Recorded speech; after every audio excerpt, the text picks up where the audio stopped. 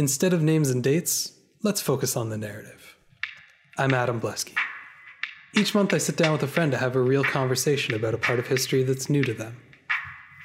The goal is to make connections, to foster curiosity, and to appreciate how incredible the story of humanity truly is.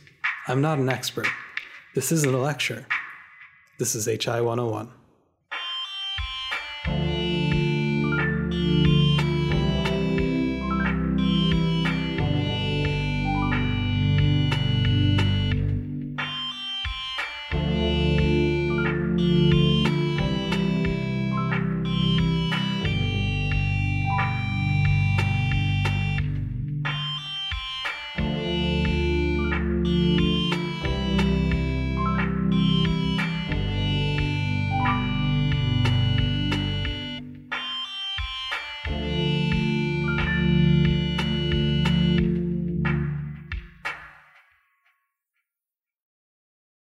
It's virtually impossible for me to cover the Roman Empire on this show.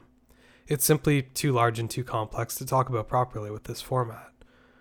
But one way we can get around that limitation is by looking at it through the lens of a troubled backwater frontier of the empire, the province of Britannia.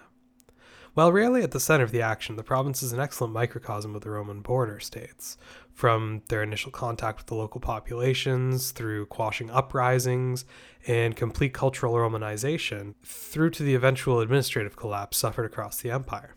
Let's begin. Okay, we're here on HI 101 with Phil Downey.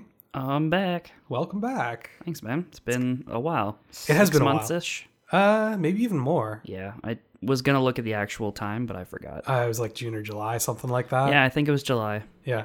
So, yeah, no, it's been a while, but no, I'm excited to have you back. Oh, man, are your listeners going to be mad if I don't remember when I was actually on here last? I don't know. I never hear from my listeners. That's the funny thing. I get very little feedback from them, except for the people that I know personally. Yeah, exactly. And then they just like text me. So I'm just like, hey, that thing you did was all right. Thanks, man. Appreciate it. Yeah. No, but I don't know. I had one that was a big fan of Dan, which was kind of cool. Cool. He was on last month, actually, and it was only his second time back, but they were like, yeah, we need more of that guy on here. Nice. So I don't know. We'll see. Maybe we'll hear a little bit more about you this time. Maybe. Anyways, we're going to talk about Britain in the Roman era today. Oh, yeah. Roman Britannia. And I was really excited to do this one because usually my listeners don't want to talk about ancient history stuff. Yeah, you seemed really surprised. Like, I don't know, a bunch of my stuff was ancient history, and you're like, oh, geez, this is going to be great. Yeah. I really enjoy talking about this stuff, but I don't know. People seem to get the idea that maybe anything more than about 500 years ago is kind of hazy. No, I find that stuff almost as interesting as anything else. Sure. It's like the foundation of everything that came after it, so why not? Yeah. If you could tell me, like, what happened 10,000 years ago with this level of accuracy, I'd be just as interested. Oh, sure. Absolutely. And it's funny. There's enough of this stuff that as long ago as it happened, still seems really familiar. Like, people are kind of people, no matter where you go in history. There's big differences, but there's a lot of similarities. I bet. Good and bad sometimes. But that's how it goes. What's that thing about doomed to repeat something history? Yeah. I'm not a big fan of that saying, but hey, I understand the sentiment. So yeah, Britain plays an interesting role in the history of the Roman Empire, mostly because it's on the outskirts, right? Like, it's sort of tucked away in this out of the way area. It's separate from the continent. I'm already going to interrupt with a question. Yeah, let's do this. This is what you're here for. Okay, so I've been playing this web-based game called Diplomacy. Well, it's based on Diplomacy. It's Backstabber. Based on like the old game Diplomacy, yeah. Like the friend ruining. Yes, that's the one. Months long, people play it by like actual mail correspondence. Yeah, it's brutal. Diplomacy. I had the wonderful misfortune of starting as Italy, actually, and boy was I screwed. That's like 18th century, right, or 19th century or something like that. Like 1900s, early 1900s. Okay. It starts, I think, at 1900. So. Okay. Yeah, Italy in 1900 is not a great place to be. Yeah, and I was just like, man, like, I understand that probably technology had something to do with it, but how did the Roman Empire ever get established? Because I literally could not get a foothold. Right. And now I'm in second to last place. Yeah, well, I mean... Sorry, third to last. We already had... Actually, England was eliminated already. Really? Yeah, they lost first. England usually does okay in diplomacy because... They didn't understand how to play. Oh, well, that'll do it. Yep. No, England in 1900, the Navy, the economic position, they should have been fine. Yeah, well, they're like sequestered on their own, so they can just basically go wherever they'd like to first. Yeah. It's a good starting spot. Germany was also my first game. I started as Germany, and I did very well. Came in second. Right. Okay. Well, let's talk about where Rome comes from. I guess a little bit. I was actually going to start with where Britain comes from, but this is probably let's go the other way. Sure. Yeah. I mean, Rome started out as basically a city-state. Like that's why we talk about the Roman Empire and not the Italian Empire. Yeah. Like there were other people on the peninsula of Italy called the Latins. That weren't actually Roman, that Rome had to defeat them first before they went, anywhere further than just the Italian peninsula. Cool. So, we're talking a couple hundred years BCE here, but Rome, the foundation of Rome is very like mythical. Like the stories that we have about it are very mythical, and a lot of the information we have about it isn't very good or accurate because Rome was probably, as to the best of our knowledge, the kind of place you went when you got kicked out of other places. Why?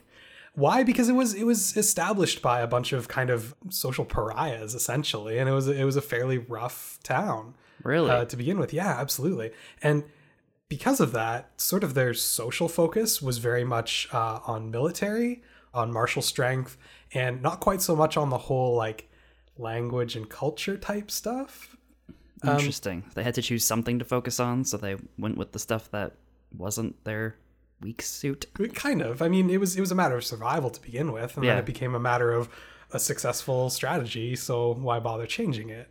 Makes sense. And so, over years, they defeated the Latins, they took over the rest of the peninsula, but they were a fairly minor, I don't want to say minor necessarily, but a regional power. Mm-hmm. They were a power within Italy. So while Greece is having its heyday, there are Romans, but they're kind of keeping to themselves. It's not as though somehow, Greece disappeared and Rome sprang from nothing. It's just that it was a bunch of kind of local warlords that were exerting very local influence.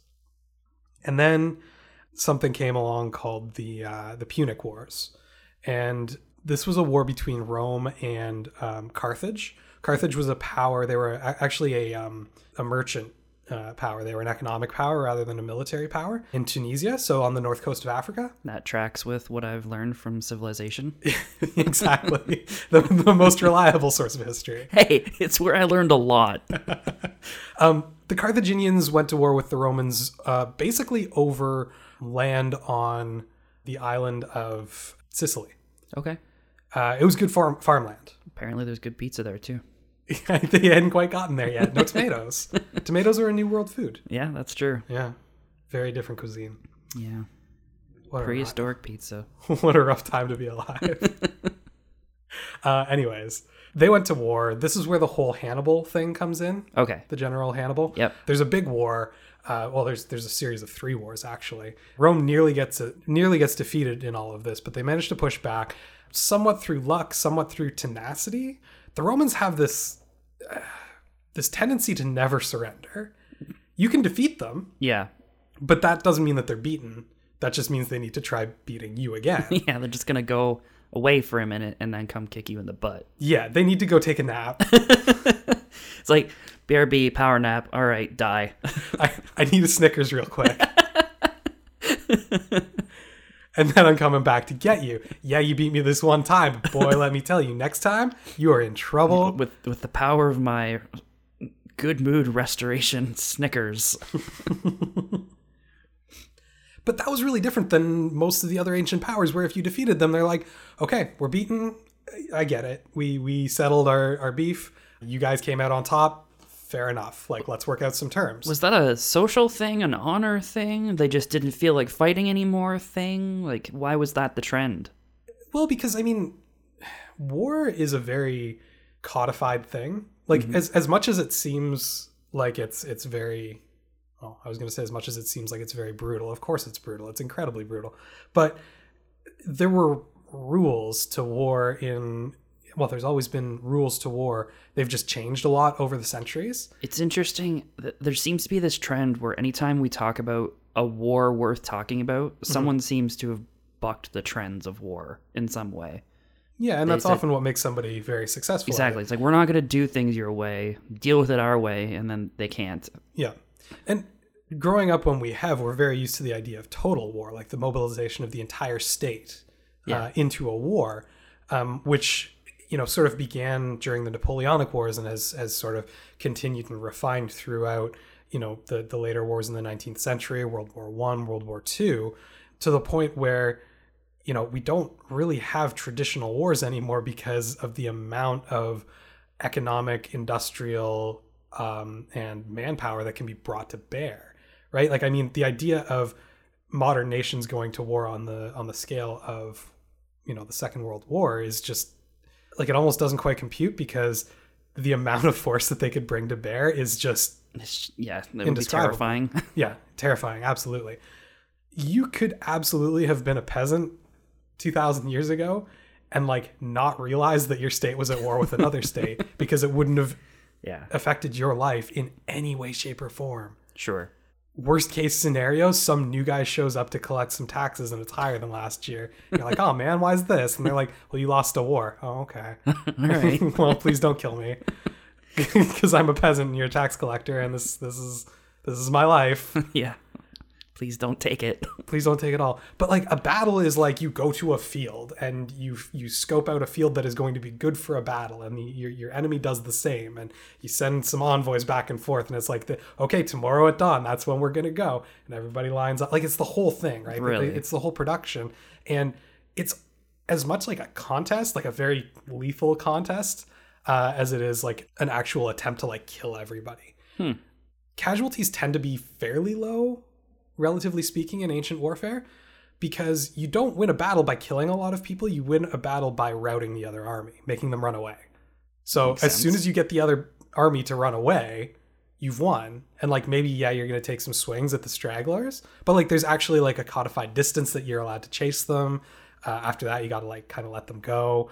And then the battlefield is yours. You're allowed to loot as much as you want from the opposing soldiers. You're allowed to bury your own dead, and then you're supposed to leave so that the other army can come and bury their dead. This all sounds very formal. It is very formal, and I mean, it's war is a tool of diplomacy.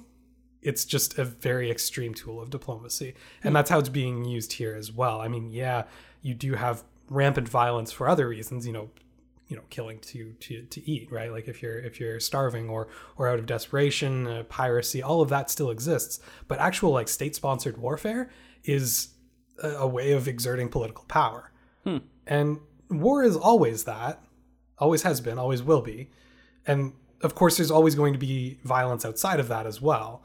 And that doesn't make war like necessarily a good thing. But that's why, because if you think about it a little bit, thinking about killing in war being different than killing in any other circumstance is absolutely a thing that happens. Yep. But it doesn't really make that much sense if you kind of sit down and think about like why. Like, that doesn't it's absolutely make any sense. like the exact same thing. It seems but like you the have exact to same thing. Trick yourself into thinking it's not. Right. So you can do it. And the reason that there is a distinction there is because it's state sponsored for the purposes of political means, or for political gains, I should say. And that's considered very different in terms of your motivation, in terms of permission given to do these things, right? And a lot of that comes from war being, at least relatively speaking, low in casualties. Mostly you got two lines of guys pushing against each other and looking for a way either through or around the other line. It's interesting to think of like the whole point of it.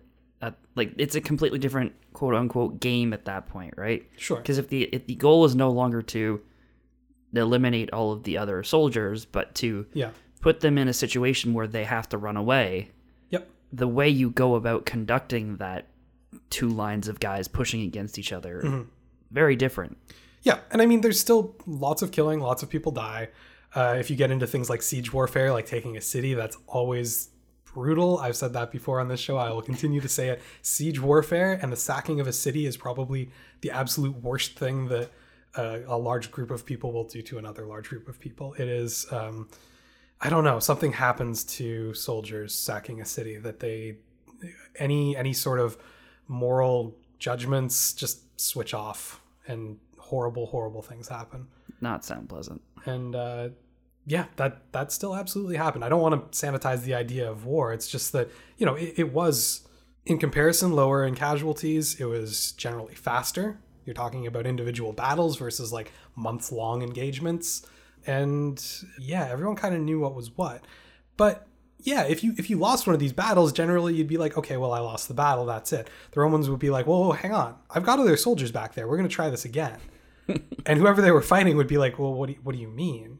Like, it's over. And the Romans would be like, yeah, but it's not, because I've got more. It's like, I can do it again. I can do it again. We can try this again. I need a do-over. And that was different. That was very different than a lot of the other powers. And that tenacity is really what put them further ahead than a lot of the other regional powers in terms of military culture and military strength, because it was so important to them to win that, they didn't want that do-over. They wanted to win the first time. Yeah. But they also wanted to have a deep enough military that they could win that second time as well.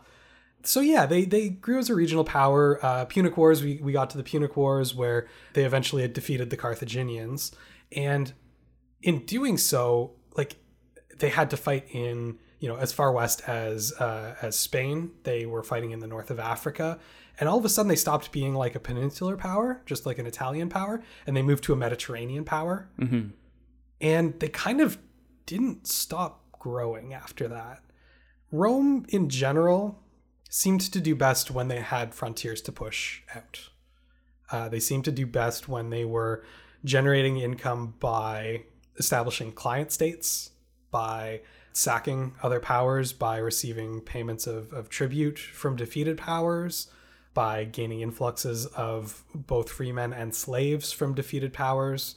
That really drove the Roman economy quite nicely.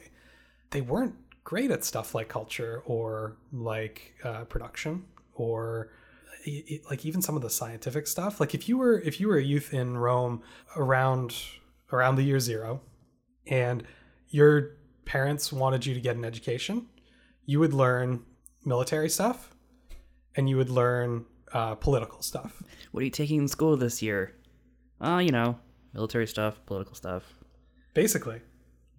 Same thing I took last year. Same thing I'll take for the next whatever years. Pretty much, because, holding political office was considered at least as honorable as being in a high military position, and those two things weren't exactly separate. Often the leaders of the Roman Republic, the consuls, were also, well, I said often, they always were also leaders of the army. Interesting. Now there was a system put in place where there were always 2 consuls, and they actually switched between days who was leader of like the supreme army. Wow. Which sometimes ran into some interesting situations, but basically, yeah, whoever's turn it was that day was the one leading all of the troops in Rome. Just imagine like a punch clock. It's like, oh. Well, you'd get situations where consuls would be like trying to like delay or speed up battles because they wanted to be the one commanding when like the big victory happened. Yeah, it's like, no, this is gonna be mine. No, yeah, man, your time's up. It's Get kind of funny. Here. Yeah. So anyways, after the Punic Wars, they started growing like really rapidly, and that continued for a lot of basically all of Roman history. They were growing at some rate. There were times when it stagnated, but it was usually followed by some sort of spurt of growth, essentially for the rest of the Roman Republican Empire. So, gives us a bit of an idea of where the Romans are coming from on this one.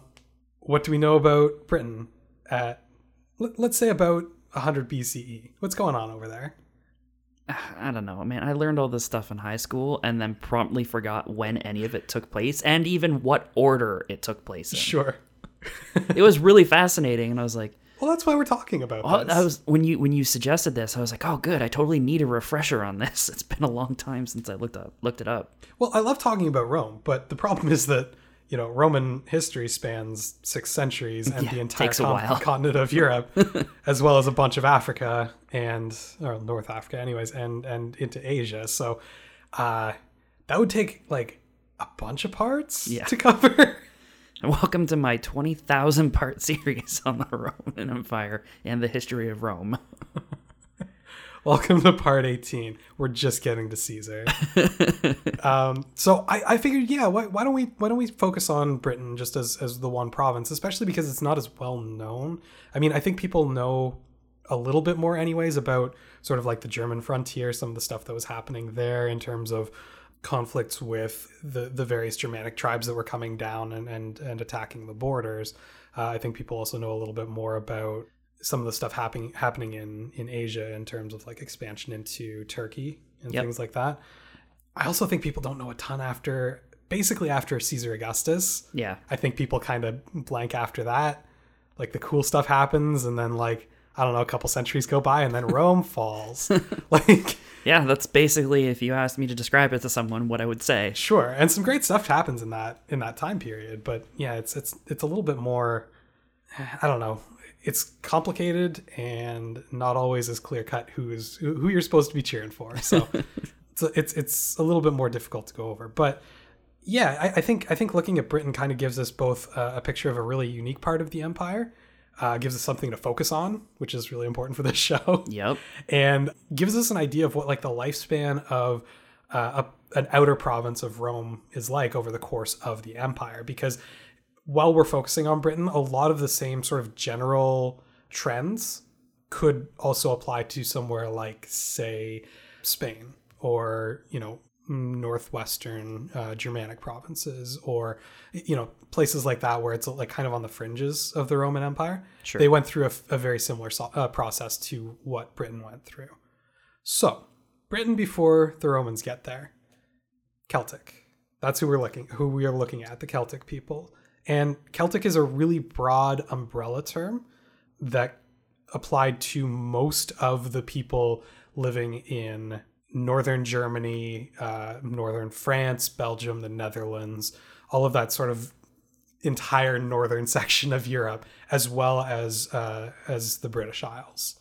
And what you'll notice right away is that that's probably too broad a term to apply to that many people. Yeah. So what I want you to do when we're going through this is think about the way that American historians in the past, up until even the last few decades, talked about Native Americans.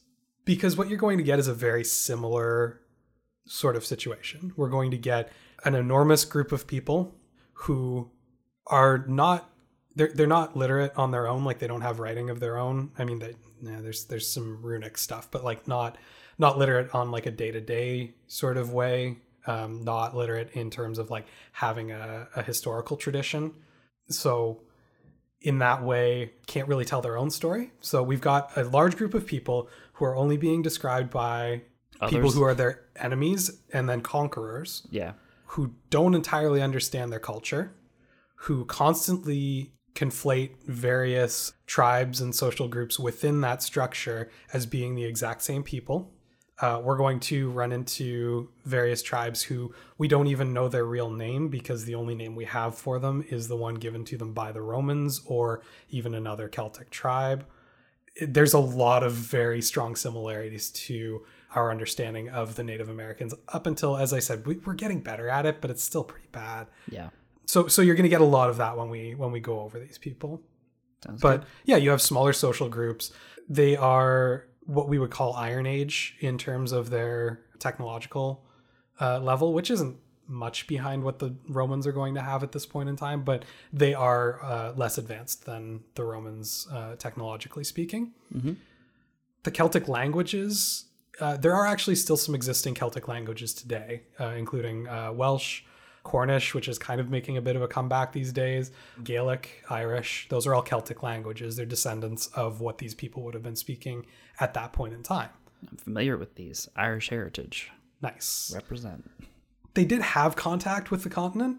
There was a little bit of trade across the English Channel. Specifically, even as much as 400 years BCE, they were trading tin to the Greeks. However, there's also this really interesting thing where a lot of people didn't believe that the British Isles existed.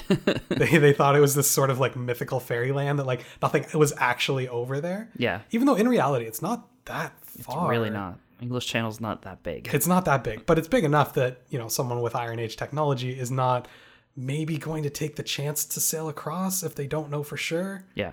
That's a big ask. So, yeah, there were a lot of people who didn't believe in Britain, which is kind of weird. But, based on the way that people didn't believe in the New World either, it's a thing that people do. Yep. It's just how it be. Show it to me or else it doesn't exist. And yeah, I mean, we don't know a lot about the culture there, historically speaking, at least. We know a little bit more because of sort of the archaeological record. But even then, like, a lot of the information that we have is based either on the Gauls, who are the Celtic people who lived in France and northern Germany. And even then, that's based on observations by outsiders. The people living in Britain are a little bit more of a mystery for us. Let's jump straight over to everyone's favorite dictator, Julius Caesar. Yeah, we're going to start with him, because that's really where the story of the intersection between Britain and Rome starts. In 58 BCE, Caesar invades Gaul over personal political reasons. He was a politician, but he had spent so much money on getting elected. He did not come from a fairly wealthy family. He spent so much money. He owed so many people so much money that he was in horrible debt. You had to go make some scratch. Well, to the point that he was actually legally liable for the amount of debt that he was carrying. Wow. But the thing is, when you're consul, or when you hold any higher political office, you're actually exempt from the law. Basically, you can't be charged with anything in the Roman Republic. So handy. He realizes that he really needs to get reelected. Yeah. So one of the best ways to do this in a very martial society who's obsessed with military victories and with expansion I see. is, hey, those Gauls have been getting uppity lately. I'm going to go take care of them. And he takes a bunch of legions and he marches north and goes to war with the Gauls. We're not sure how much the Gauls were really being uppity. It seems like Caesar just needed to take care of a problem. It's like, hey, guys, look, I'm effective. Please reelect me so I don't have to pay off my debts. And I mean, he was also looking to loot a whole bunch to help pay down those debts. And he couldn't be reelected to the position that he was in. And there were no governorships open in any other provinces. So he's looking to make a new province so he could be governor of it. Just attacking these people solves so many of his problems. Various different ways. Yeah, it's really unfortunate for the Gauls. No kidding.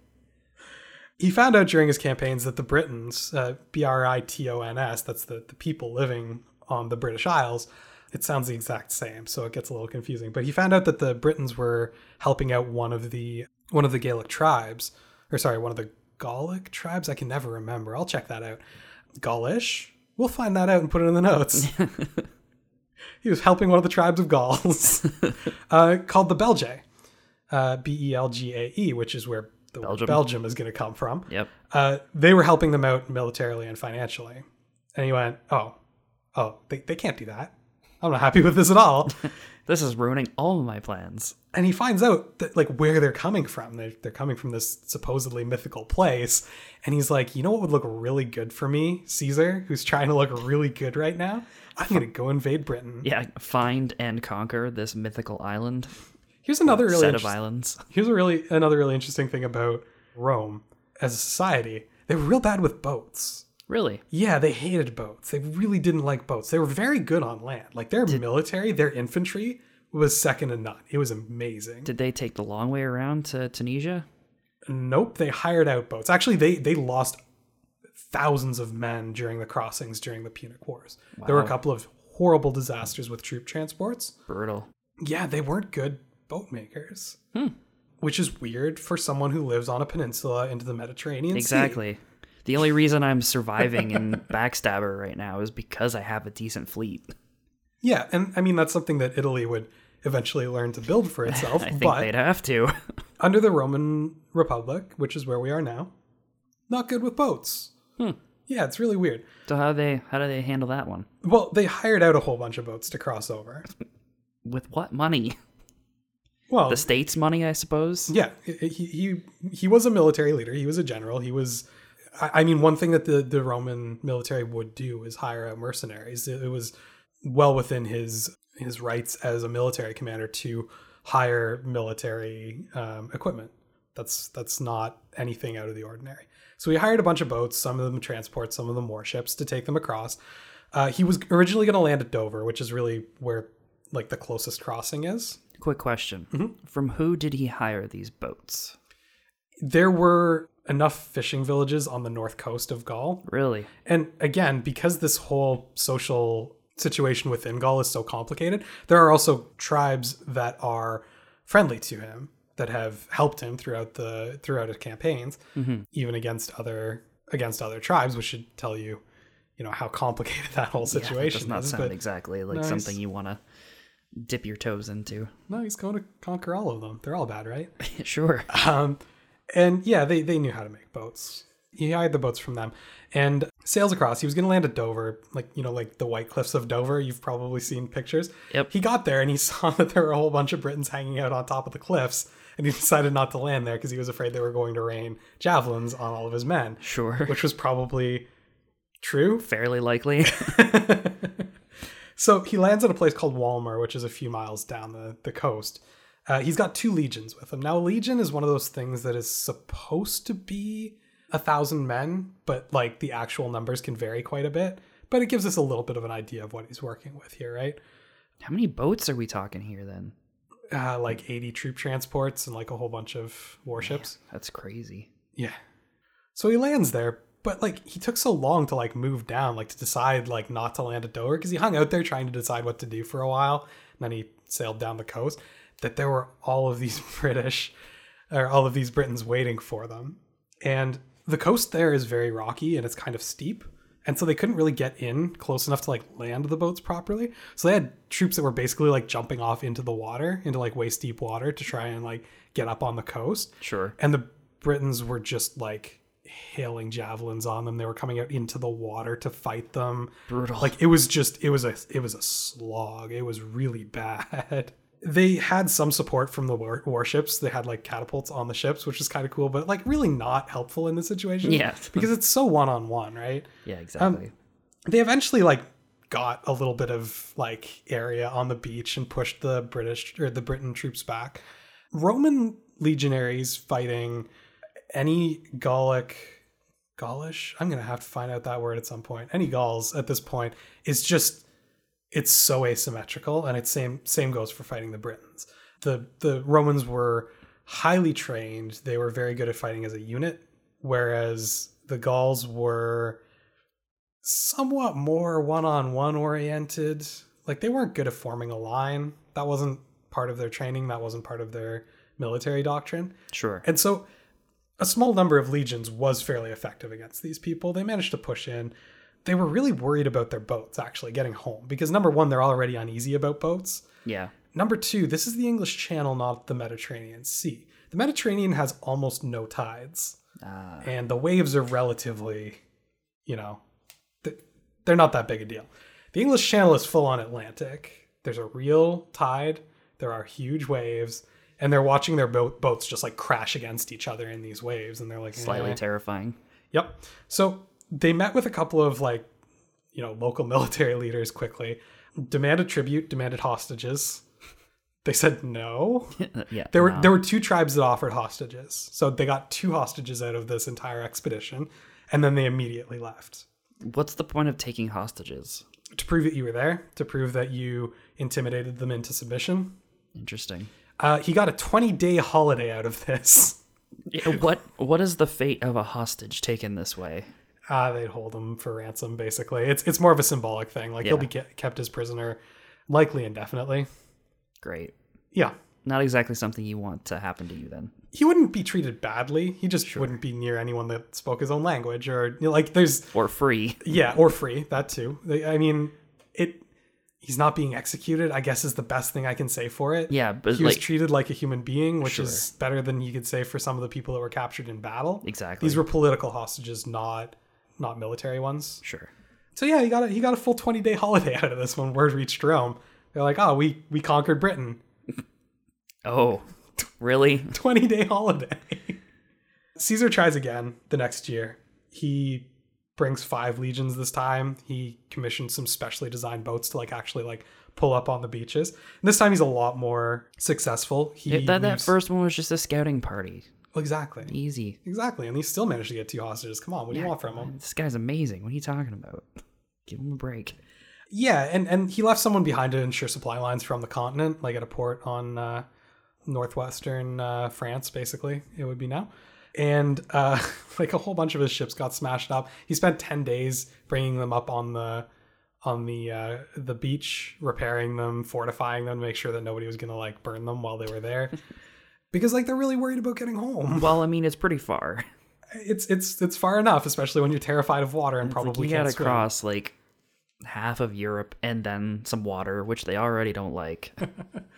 They're real skittish about it. And yeah, they sent out a bunch of scouting parties to figure out what's going on like locally, like what local wars can they exploit, because that's how Caesar do. Makes sense. Absolutely. And he finds out that there was a tribe that had been kind of the main tribe in sort of the southwest or southeastern end of Britain. So, you know, against the coast. Mm-hmm. They were called the Trinovantes by the Romans. I have no idea if that's a really Roman sounding. I was going to say, that sounds roll Roman. I'm pretty sure it was not their name. But the leader of the Trinovantes had just been assassinated by this other warlord named Cassivellaunus. And basically his tribe on its own was making a go against like all the other tribes in Britain, making a huge push for power. And Caesar learned of this and decided, okay, I'm going to take down Cassivellaunus and show them what's what with the Roman army. So he finds the son of the former king of the Trinovantes. This is a guy named Mandelbrachus. And he finds him and he's like, you and me, we're going to go beat this guy and we're going to make you king. But you got to do me a solid. If that happens, we're going to be bros from now on. And this guy's like, okay, well, I'm probably going to die. So yeah, let's do it. Yeah, I totally want to be a king. That sounds way better than death. That sounds super good compared to what I'm dealing with right now. It's just like, hey, I will give you an entire country and then you got to like be my friend. Yeah. Okay. Yeah, no problem. So the two of them team up. They defeat Cassivellaunus. Mandelbrachus is restored to the throne. They set up like an annual tribute, like he has to make payments once a year as thanks. He has to give up, some political hostages to show his goodwill. It's they'll be treated well in Rome, we promise. And sorry, these hostages, I should have mentioned, these hostages are coming from Cassivellaunus' tribe, not from Mandelbrachus. Yeah, so it's not a hard choice for Mandelbrachus to make here. Yeah, he's fine with it. And like, okay, take more, please. Yeah. And Cassivellaunus has to make a promise, like never to attack the Trinovantes again, on penalty of Caesar himself coming back to rain some whoop-ass on him. Which is kind of hilarious. And sign here, and initial here, and sign here. And he made that promise, so, it's all good. And just about then, Caesar finds out that there's some further unrest in Gaul, and so he calls it all a success. He leaves the island and he never comes back. Britain, checkmark, conquered. And so, yeah, it opens up some trade between the island and the continent, more trade than there was before. But that's the last that the Romans are going to go to the island for about 100 years. So here's a question. How, if so many people didn't even believe that Britain was there, how did people get on the island? Do we have any theories on that one? Sorry, how did people get on the island? Like the Celts originally? Yeah. People have a funny way of migrating places without really any record of how they got there. I mean, it's not that far. Like the English Channel isn't that wide. At its widest point, 26 miles or something like that. Sure. Which is enough. But compared to, think about the movement across Indonesia with the, I'm unfamiliar with it. Well, the Aboriginal people in Australia got there via boat, not, because of, continental shift or something. Sure. So they would travel hundreds of miles between islands on fairly primitive boats. 26 miles is not that big a deal. The other thing to remember is that people living on the coast are going to be a lot more comfortable with sailing. Sure. And a lot more familiar with doing it safely. There's always going to be the element of chance where somebody who is going further and further out to find better and better fishing, for example, manages to catch sight of land, and now he knows where it is. Yeah. There's lots of just probability over time. Yeah. Someone's eventually going to get there. Basically. Yeah. If you give it tens of thousands of years, sooner or later, somebody's going to get somewhere. It just kind of happens. So, since the Romans are going to take a break, I think we're going to take a break here as well. Cool. And once we're done, we're going to talk about the second Roman conquest of Britain. Cool.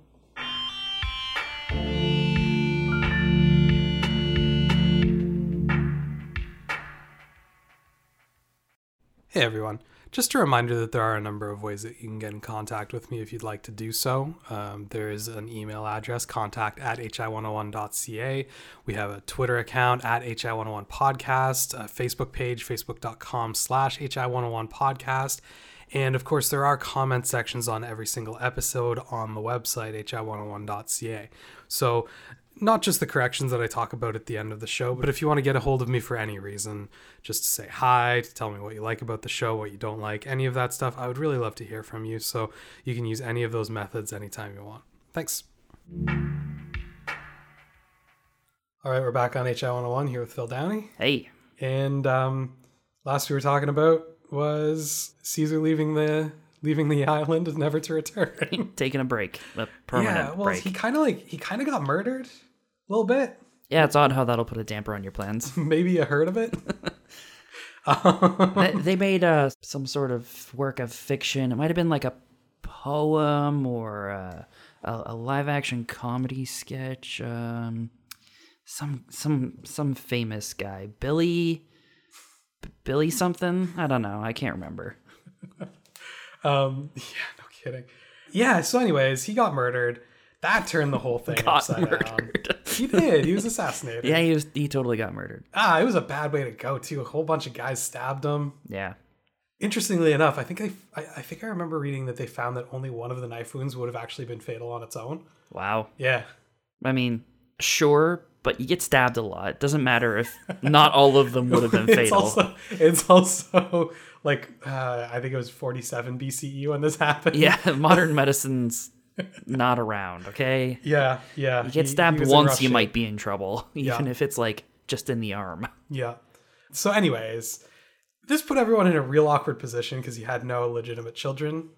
He may have had an illegitimate child with Cleopatra, but he never acknowledged him, so not good enough. In kind of what you could call jerk move, he named his grandnephew, his heir, in his will without actually telling anybody before he died. So they all found out after he was dead, trying to figure out like how to run the entire empire. Yeah. Because it was no longer a republic anymore. Really, it was kind of on the edge. It could have gone back to a republic at this point, but his nephew, who would be Caesar Augustus, which I think is my favorite Caesar name. Augustus just sounds awesome. Yeah, it's a pretty good one. Nero's good too. Nero's all right, but Augustus, it's just got like this weight behind it. Sure. And I mean, interestingly enough, a lot of that is because of him. Yeah, I know. As much as anything else. But yeah, you might have heard of this month. It comes after July and it's before September. Exactly. Anyways, yeah, he was technically the new ruler, but he was relatively young, had not that much political experience. A lot of people claimed that the will had been forged. A lot of people just didn't care and wanted to take power for themselves. Rome falls into this huge civil war. How many times have I been on this show? And how many times? This is the fourth time. I think literally every time we talk about Succession and how much of a pain in the ass it is. It's always a pain in the ass. Such a pain in the ass. And it's always interesting. Yeah. Right. So basically the way it falls out is Caesar Augustus versus Mark Antony, who, by the way, teams up with Cleopatra, partially because of the fact that her son is the illegitimate child of Julius Caesar, and he's hoping to use that. Man, that Billy guy, he did something about this too. It was a sequel. The first one sold real well. Those live action comedy skits. So anyways, there's this huge civil war, and eventually Caesar Augustus comes out on top, spoilers, and he's actually one of the most stable Roman emperors there's ever going to be. He reigns for a very, very, very long time. I'll double check this, but I think the number is 62 years. Just a long time. Part of the benefit of being around for that long is that you can do some long-term planning, which is really good for the empire as a whole. Sure. It also allows him to make a lot of political reforms, which basically end the Republic and begin the Empire. He never would have called himself an emperor, but the way he styled himself was the first citizen. Interesting. Like the first among many kind of thing. Yeah, I get it. And did some terrible stuff. Overall, pretty good emperor. He's actually up there as one of the better ones. he had plans a couple of times to invade Britain again, see what was going on over there, maybe exert a little bit more control. Go stop by, collect some more taxes. Yeah, but every time he did, or he was planning to, he made 3 separate plans to go over there. Every time he planned to, it just didn't quite work out.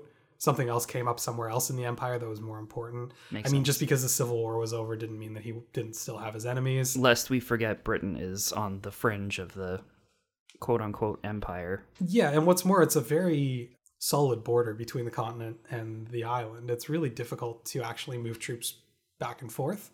Are they still paying their dues? It's kind of iffy. Yeah? I'm not sure. Probably not. They've Yeah. probably stopped by that point because that guy's got to be dead by now. oh, he's totally dead.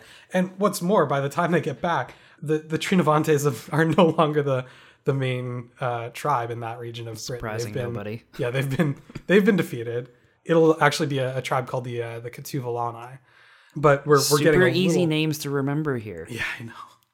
You get used to them after a little while. They start kind of making sense as a whole thing and not just a mess of sounds after a bit. A mess of sound. It is a bit of a hurdle. I'm not gonna lie to you. Yeah, you're right. That's exactly how I would describe it.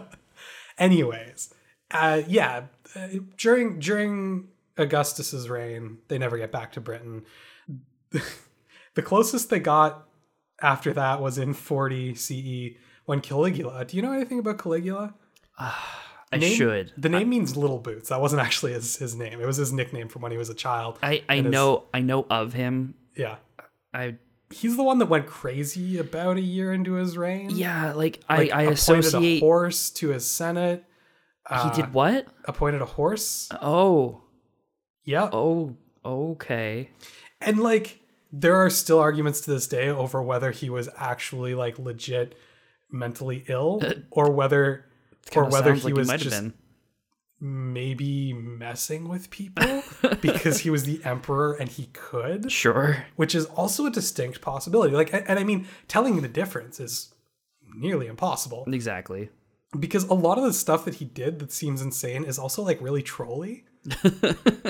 It is. Well, Like, what do you mean?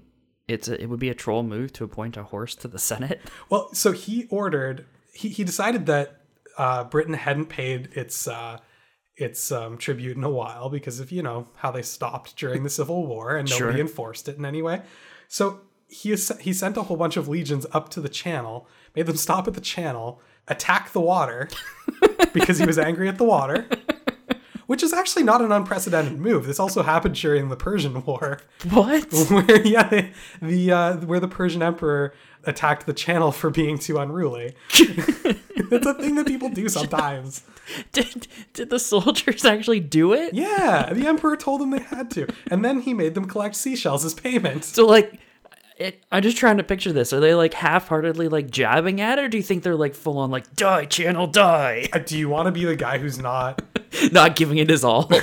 Because I don't. Because this guy appointed a horse to his senate. He could do anything. Stuff like that. I mean, chances are that legion had been acting up lately, and this was more of a punishment than anything. Sure. But we don't know. He might have been crazy. He would also do things like, I mean, not all of it was this like impish, lighthearted stuff. Like he would do things like, if he had like a governor who was acting up, he would have a bunch of people to dinner, including this governor and his wife, and then he would order his wife into his bedroom with them while they were having dinner. Ugh. Yeah. Some of it was pretty skeezy, but like all of it's like this really like on the edge, like maybe insane, maybe like he's just f***ing with everybody. Pardon my French. yeah, maybe. I don't know. Nobody really knows. So we don't actually get back to Britain until 43 CE under the Emperor Claudius, who decides, you know what, we should really get back to that whole, you know, getting tribute from these guys. We did, defeat them after all. This should be Roman territory. Why aren't we defending our own territory? And these guys are all Caesars, right? Is it the title? Well, Caesar isn't quite being used as a title yet because the Julii, the family that the first emperors come from, hasn't actually died out yet. It dies out fairly early on, actually, in the empire. But these guys are still all Julii. Family names work kind of strangely in Roman history. Like Caesar, like Julius Caesar is actually Gaius Julius Caesar. Yeah. With Gaius being his personal name, Julius being our kind of translation, like the singular conjugation of his family name, Julii, and then Caesar being what's known as a cognomen, which is kind of like a nickname, except one that's like official. And it's at that point, it was for the individual? Yeah, that was his name. Okay. And even that, there's debate over whether or where it comes from. It might have just been an old name, might have been something to do with his hairstyle. Caesar means cut, or it comes from the word to cut. It may have actually been that he was born by Caesarean section. Fair. We're not sure. You'll find a billion versions of all three of these and more if you go digging for it. Sure. Anyways, these guys are still Julii, so Caesar is still, and it would be Kaiser in Latin. That's still like a name, and yeah, they would give it to people, but it wouldn't be considered like a title. Not yet. The title that they'd be getting would be Princip, which is first citizen. Yeah. So is Caesar something they adopted after the fact, after the Julii died out, to like give some legitimacy to it? Yeah, it turned into more of a title and less of a name. Yeah. Same thing would happen with Augustus, which was always more of a title. Augustus means, the same thing as August in English, which is, not a terribly common word, but kind of like regal and stately. Yeah. They were just calling him, the great, basically. Yeah. But it stuck as part of his name. So these things would become titles later on when people would actually start calling themselves emperor and things like that. Sure. That's not quite how they're rolling at this point. In fact, it's, the transition from republic to empire is kind of hazy. Yeah, it's still in progress. Yeah. And it's really hard to point to the moment where it's like, yeah, that's where it happens. And probably the easiest place to point to is the beginning of Caesar Augustus's rule. Mm-hmm. But even that's a matter of convenience. There are almost no Roman emperors who would have called themselves emperor. So anyways, Claudius decides to go check out what's going on with Britain. They send a lot more troops this time, and they also are against people who remember what happened last time they resisted. So they have a lot less trouble getting onto the island. Yeah. What's more, the people that are on the coast are actually more friendly to the Romans just because of the trade networks that have been set up over the years. Sure. So, people who are on the north coast of France and the south coast of Britain get along fairly well. They kind of have to for their livelihoods. Yeah. And so it's not as much of a slog this time. What year are we at right now? This is 43 CE. Okay. And these troops are, Claudius doesn't go on his own, but the commander of the expedition is a guy named Vespasian, who's actually going to be emperor down the road. Okay. And this is another theme you'll see with Britain. It's almost kind of like a testing ground for future political and military leaders. There's a couple of reasons for that. First of all, it's not as dangerous, or it doesn't seem as dangerous as the German borders, because if something goes really wrong and you're defeated in Britain, like, what are they going to do? They're going to kick you off the island, and that's about as far as they're going to come. Yeah. If you do the same on the German border, yeah, they're coming for you. They've got a lot of open land that they can cover to come straight for Rome. So that's a much bigger mistake than it is to make a mistake in Britain. The other thing is, Britain never quite settles down, so there's always something to do there to kind of like test your skills. Yeah. So it's a good balance to kind of test people's mettle. So anyway, they go onto the island. They, find some tribes that they're very happy with. They find others that they're not quite as happy with how Roman they are. They feel like they should be more Roman. And basically they start making an awful lot of decrees about how people should be living their lives. And the thing to remember about this is that a lot of people are kind of okay with it, because the Romans are coming and they're exerting their way of life over people, but they're also founding the city of London, and that becomes a major economic center, which is a lot easier than trying to take your goods all over the place. You can take it to one place where there's a common market. It's a lot easier to make a living. There's some benefits to their meddling. They start making roads, which makes everything easier. Yeah. Like everything. They start creating aqueducts to move clean water around. Hey, that sounds like a cool idea. Yeah. Listen, do you want to go drink some poop water from the stream, or do you want nice clean aqueduct water? Choose now, Phil. Which one do you want? You poop water. I don't know. You put me on the spot. It's not that hard a choice, right? Like so that's the funny thing about the Romans coming in is that like really the level of resistance, at least among a lot of the tribes, and especially the ones who have an economic stake in Roman contact, are actually fairly friendly to the idea. Yeah, it's like, yeah, you want to come clean up my place? All right. Pretty much. And I mean, along with it comes, law and order that's being imposed by the Roman troops, which, again, great. Crime went down. Yeah. You've made my life so much easier. Thanks, Here's Romans. some money. Have you ever seen The Life of Brian? I have. Do you remember a scene in The Life of Brian where the resistance fighters are yelling out, "What have the Romans ever done for us?" No. What have the Romans ever done for us? And then someone else like on the resistance side will be like, well, there are the roads. Okay, but like what have they done for us besides the roads? I don't know, law and order. Okay, well the law and order is nice, but what about, and it just keeps going on. They keep adding things that the Romans have done for them. That's funny. It's a great scene. It's absolutely fantastic. That movie is incredible, but it's been a while since I've seen any Monty Python. I should watch it again. Yeah, that one's just so clever. It's so very, very clever. And interestingly is very smart about the relationship between Romans and their subjects. Cool. All those guys came from very prestigious schools. They knew what they were talking about with the classics. Yeah. They were relatively accurate. Nice. Funny, but accurate. Yeah, it's always possible to weave humor into education. Yeah, absolutely. And vice versa. I was going to say that one's definitely the other way around. Yeah. But yeah, for sure. They do enough Romanizing of the island that by 47 CE, so only 4 years later, they've actually appointed an official governor to Britain. And what that means is that they've made Britain an official province of the Roman Empire, which is a big deal. Like they don't add provinces every day. Yeah. That means that it's become Romanized enough that they can start considering certain members of that society Roman citizens. Yeah, so they've consolidated their power there too. Mm-hmm. They're going to keep spending like the 50s pushing further north into England. Literally the 50s. Literally the 50s. The years 50 through 59. 0050 for modern context. They're going to push north into England. They're going to push west into Wales. Wales has always had quite the independent streak to it. And that was absolutely true during the initial conquest by the Romans. The Welsh tended to hold out a little bit longer. So, I mean, some of these tribes are welcoming them with open arms. Others are fighting against them. And they basically have to defeat them in battle before they can convince them to Romanize. Are they making any efforts on the island of Ireland? I didn't find a whole lot about them being on Ireland. They seem to kind of leave it alone. Ireland is smaller. Yeah. It's a little bit further away, like just a little bit. You got to sail again. So they end up having like little outposts along the coast, but for the most part, Ireland is kind of left alone a little bit.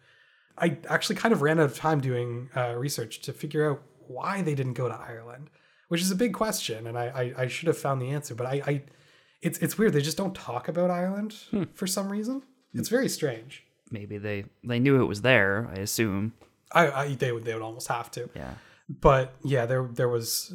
Well, yeah, I mean they had the small coastal outposts, but yeah, I don't know why they didn't make more of a push. I can speculate on that.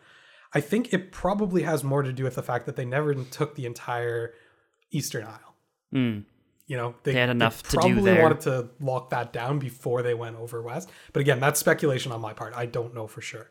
So they spent the rest of the 50s, Romanizing, having a good time, setting up villas or whatever it is that Romans do. Doing Roman things. Being walls, like a Roman roads, aqueducts. Law and order. Lead pipes. All that good stuff. Yeah. Lots of coins. Roman coins everywhere at this point. Yeah.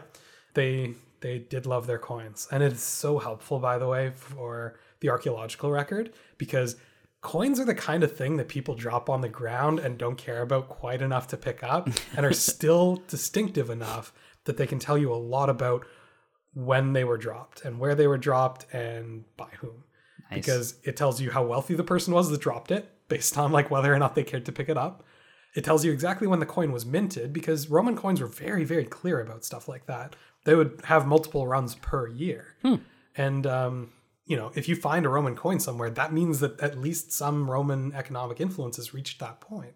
So what you'll see is actually heat maps of where Roman coins have been found on the British Isle. That's crazy. That give you kind of a pretty good idea of where their economic influence has reached on the island. And it's quite a bit of it.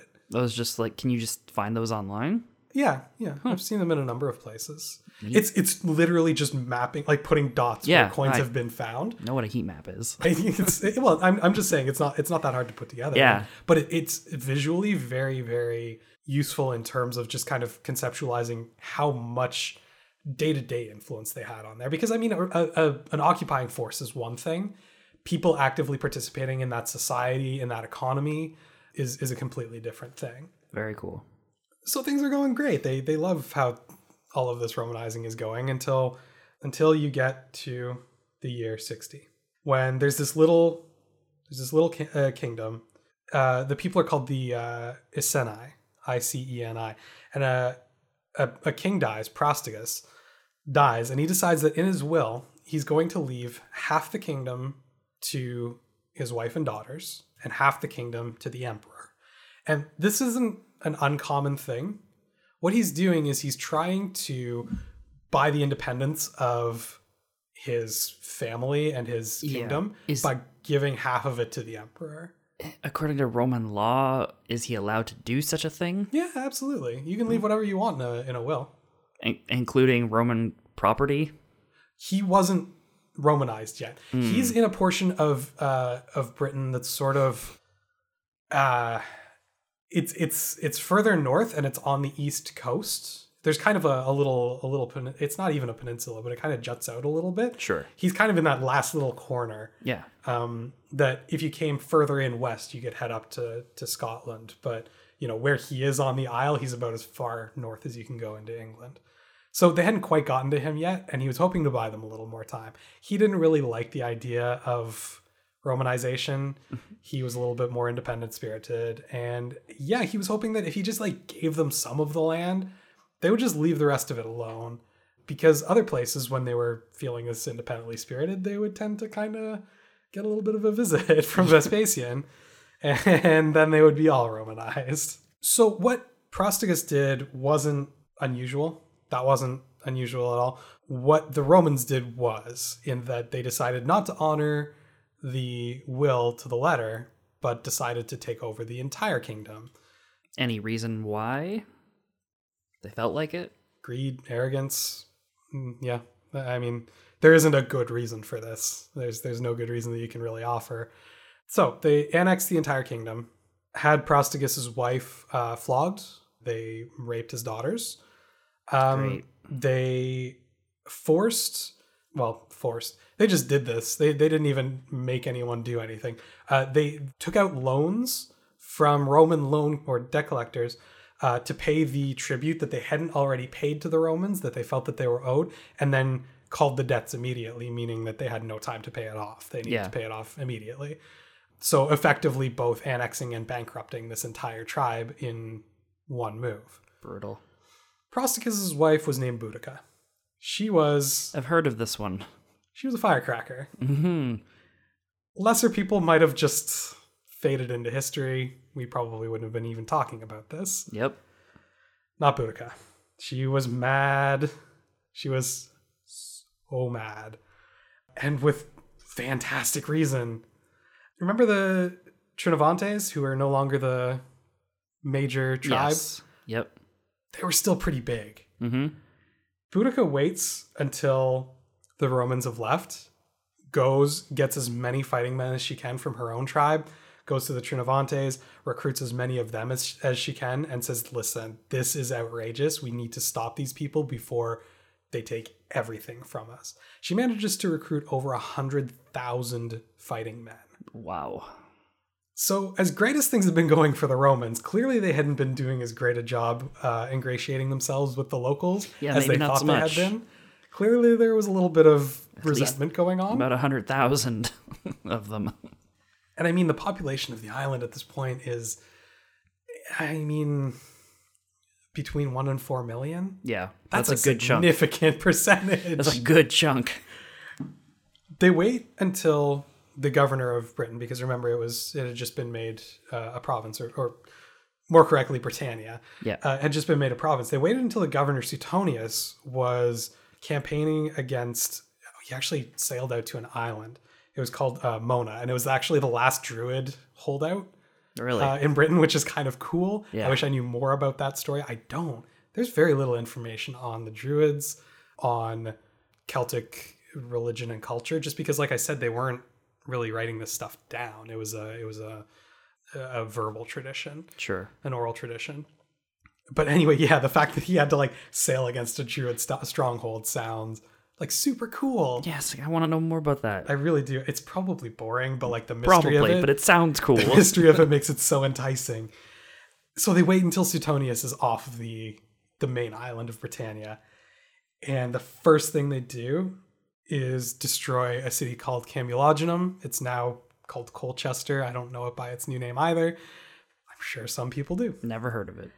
They just destroy the place. They go down to Londinium, London. Yep. They burn that place so badly that essentially it was back to the ground. Wow.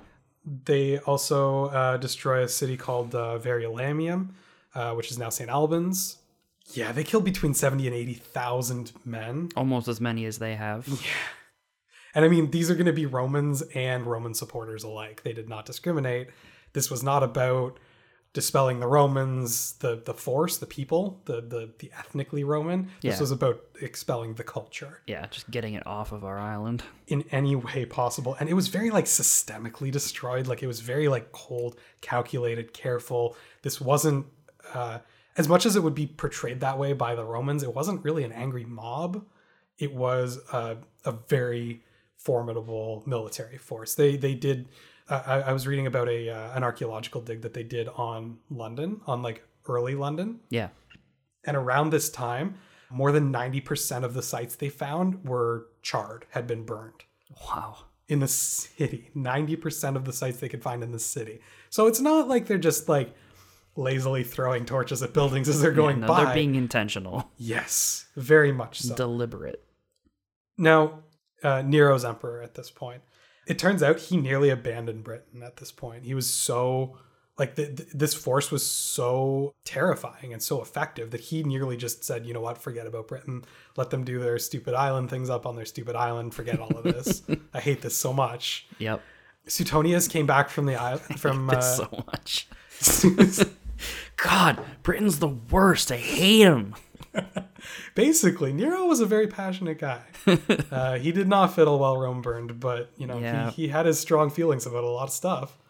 Suetonius returned from Mona. He managed to rally enough Roman troops to rout the force led by Boudica. Yeah, I mean it was a much smaller force, but again, we're talking about this like very tight, disciplined Roman military work where a fairly small force was very effective even against a much larger one, especially in like open battle, like in an open field. They were really, really effective. And a lot of that is from having a semi-professional at this point army where you are doing nothing but army things all day long, rather than a bunch of farmers who have grabbed the nearest pointy thing and are gonna put that pointy thing inside you. Yeah, basically. So, I mean, they have the tight formations. They have the actual, like, proper shield work to work as a unit. Yeah. They had this way of not making any noise. None of them said anything. They were silent while they marched. And obviously the marching was loud. But this unnerved Celtic people so much. Yeah. Because, I mean, most forces, the Celts included, would psych themselves up by, like, yelling. Yeah, it's right? anomalous behavior. Yeah, the battle cry, right? Yeah. No battle cry. Just like silent marching death. There were whistle commands. Really? Yeah. Wow. Yeah.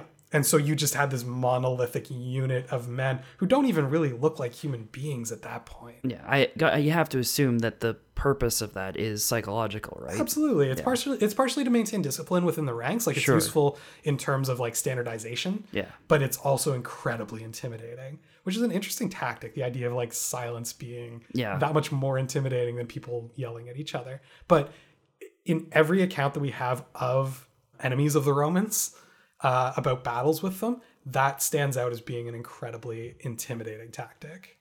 So anyways, they managed to put the hurt on Boudica's forces pretty badly. They managed to retain the island, but just barely.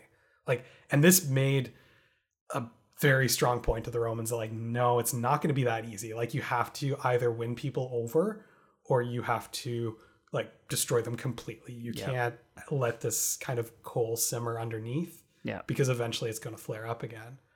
We're not sure what happened to Boudica exactly. She may have poisoned herself. I was just going to say, they could, conquer entirely or actually ingratiate themselves, or, and just hear me out here, Sure. you could not flog the wife and rape the children of a king who gave you some land. 2020 hindsight, eh? Yeah, I mean, maybe could handle that better. Maybe they could have handled it better. And I mean, it was a big wake-up call for them, absolutely. Never should have done that, deserved what they got. And it really taught them a lot about what it took to keep Britain in check, because, in Gaul, they could have gotten away with the stuff that they were doing. Yeah. Britain was a little bit different. I don't know. There's something culturally, because they're so separate. They weren't the same as the continental Gauls, both culturally and like even militarily. The British, or the Britons, I should say, fought with chariots, which was like really novel to the Romans. They'd never seen that before. None of the Gauls on the continent would use that. Terrifying, but really effective. I mean, they have a lot of, when we're talking about like the English lowlands, there's a lot of ground that you can cover very quickly in a chariot. It's very effective. Yeah. And Boudica would have like famously like command from her chariot with like her daughters like on the chariot around her, which is a great image. I was just going to say, that is both like amazing and slightly terrifying. Yeah. And by slightly, I mean incredibly. Yeah. So like a lot of people would like, there were a couple of emperors that like actually like asked for British chariots as like souvenirs from Britain, because they were just so intrigued by them. Yeah, because it wasn't really one of those. The way they used it was so much different than what they would see from like an Eastern chariot, like something that would come from like Persia or So yeah, they were just fascinated by those. How were the Eastern ones used in comparison? It's just for transport? No, they were used in battle as well, but the tactically were different. I don't know a ton about chariot warfare. I'm not sure exactly how they were different, but the troops that were there found them very unexpected. Like the way they used them was not what they were expecting out of chariot warfare. Call of Duty -1,000 chariot warfare. Awesome. The way they decided to react to this. Oh, I was saying Boudica. Yeah, she may have poisoned herself, not wanting to be captured. She may have just fallen ill and died. We don't know. Again, there's going to be a lot of spots where I'm just going to be like, oh, I don't have a record of that thing because the Romans didn't write it down. Yeah. And well, that's all we really had. Damn them and their patchwork record keeping.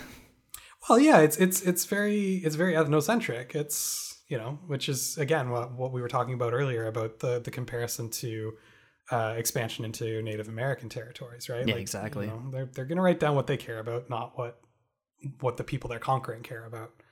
And that's it leaves some of these pictures sorely lacking. Yep. But anyways, they decided to respond by making sure that they had a bit better grasp on what was going on, and they did, militarily.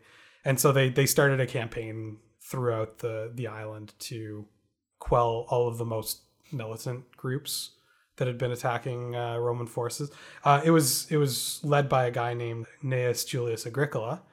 And he spent the years between 78 and 84 slowly moving north, both in exploration and in conquest, basically. Mm-hmm. And he actually got all the way up to the northern tip of Scotland. He kind of followed along the eastern coast and made it all the way up into Scotland before he was recalled. But even though he kind of like, he was defeating people in what would become Scotland, we would call them Caledonians. Like that section of the island is known as Caledonia. Okay. I don't know. British geography gets a little bit... everything has 4 different names and the Venn diagrams get real weird. You've seen the CGP Grey video about the naming conventions, right? That's just the more modern naming conventions. Yeah, it's confusing. It's a very good video, and it does a lot of... It's really helpful to visualize it while he's talking about it, but it's one of those ones where I watch it and I'm like, oh, I get it now, and I walk away and 20 minutes later, it's like, I'm not sure I do, actually. It's like, I don't know if I forgot it or if I don't think I ever understood it at all, but he convinced me that I did. Maybe I just got convinced that I understood it. That's entirely possible. It is a good video though. But anyways, I mean, yeah, he defeated a lot of these tribes, but he was recalled to Rome because, generals would only serve a certain term and then they'd be called back usually for bigger and better things if they were successful. Mm-hmm. And his time came up and he left, and the Roman troops withdrew back to the south, and Caledonia, Scotland, was essentially left alone for quite some time, which is a really bad move on their I was just end. going to say, that's not going to backfire at all. Don't worry about it. It'll be okay. So yeah, he withdraws from the north. The Romans basically stay in the south end, basically, what would become England, and even then more in southern England than northern England. Mm-hmm. And slowly, just through kind of culturalization, the Britons become more and more Romanized, at least in that area. And anyone that wasn't willing to do so was defeated decisively enough to make sure that they wouldn't be a problem. And Britannia became a more or less stable province, at least for now. And I think that's a really good place to take a break, because after this, we're going to see a couple more flare-ups, a couple more rebellions, and eventually we're going to have an emperor come along, Publius alias Hadrianus Augustus, who's going to decide that maybe there's a better solution to all of this. That's an exciting name. And I know that's what you're real excited for, I know. which is why we're going to stop here for today. Okay. And we'll talk about all of that next time. Sounds good.